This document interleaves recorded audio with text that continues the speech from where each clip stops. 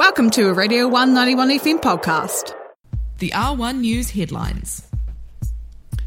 National Party leader Christopher Luxon says the rest of the world has moved on from COVID-19 and that Aotearoa needs to do the same. Luxon, who has just returned from an overseas tour which included visits to the UK, Ireland and Singapore, says the traffic light system currently in place is too complex and should be abandoned. He also called for the test-to-work regime to be expanded to a wider range of workers.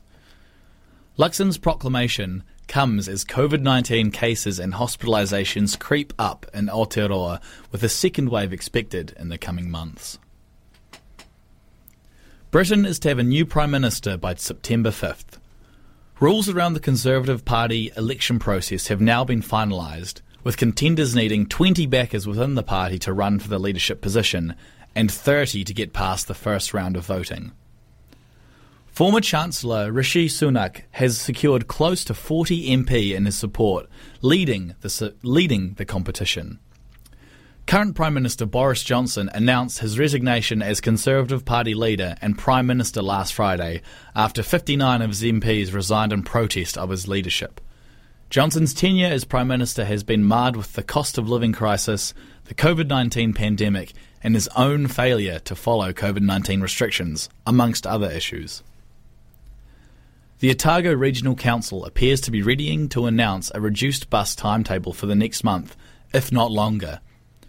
COVID-19 has resulted in significant staff shortages to the bus systems in Dunedin and Queenstown, with buses routinely arriving late, if at all, causing headaches and disruption for passengers. Bus users are advised to keep an eye on the Orbis, Dunedin and Queenstown Facebook pages to see any announcements regarding the bus timetables today.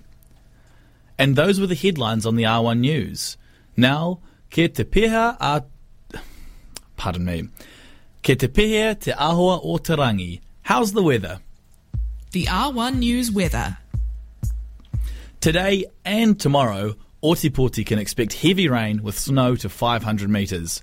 A high of Iwa, 9, and a low of Whitu, 7, is predicted for both days. Expect strong southerlies tomorrow.